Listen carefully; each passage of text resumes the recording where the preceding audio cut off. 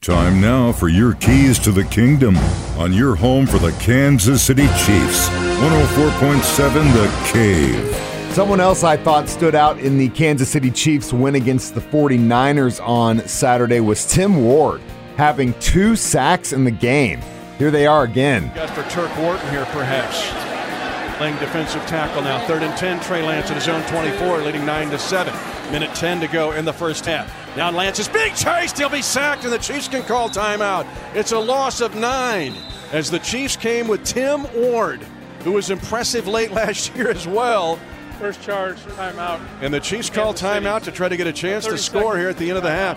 Josh Rosen, with 2 backs with him in the backfield, takes the snap. That is number 3, hit from behind and sacked at the 41-yard line. Tim Ward, it appears, came in the back porch. Clock moving at 12, 11, 10 seconds, a loss of 8. Those are your keys to the kingdom. Brought to you by My Dentist on North Glenstone in Springfield, Dr. Mark Melson, the doc that rocks. And your home for the Kansas City Chiefs, 104.7 The Cave.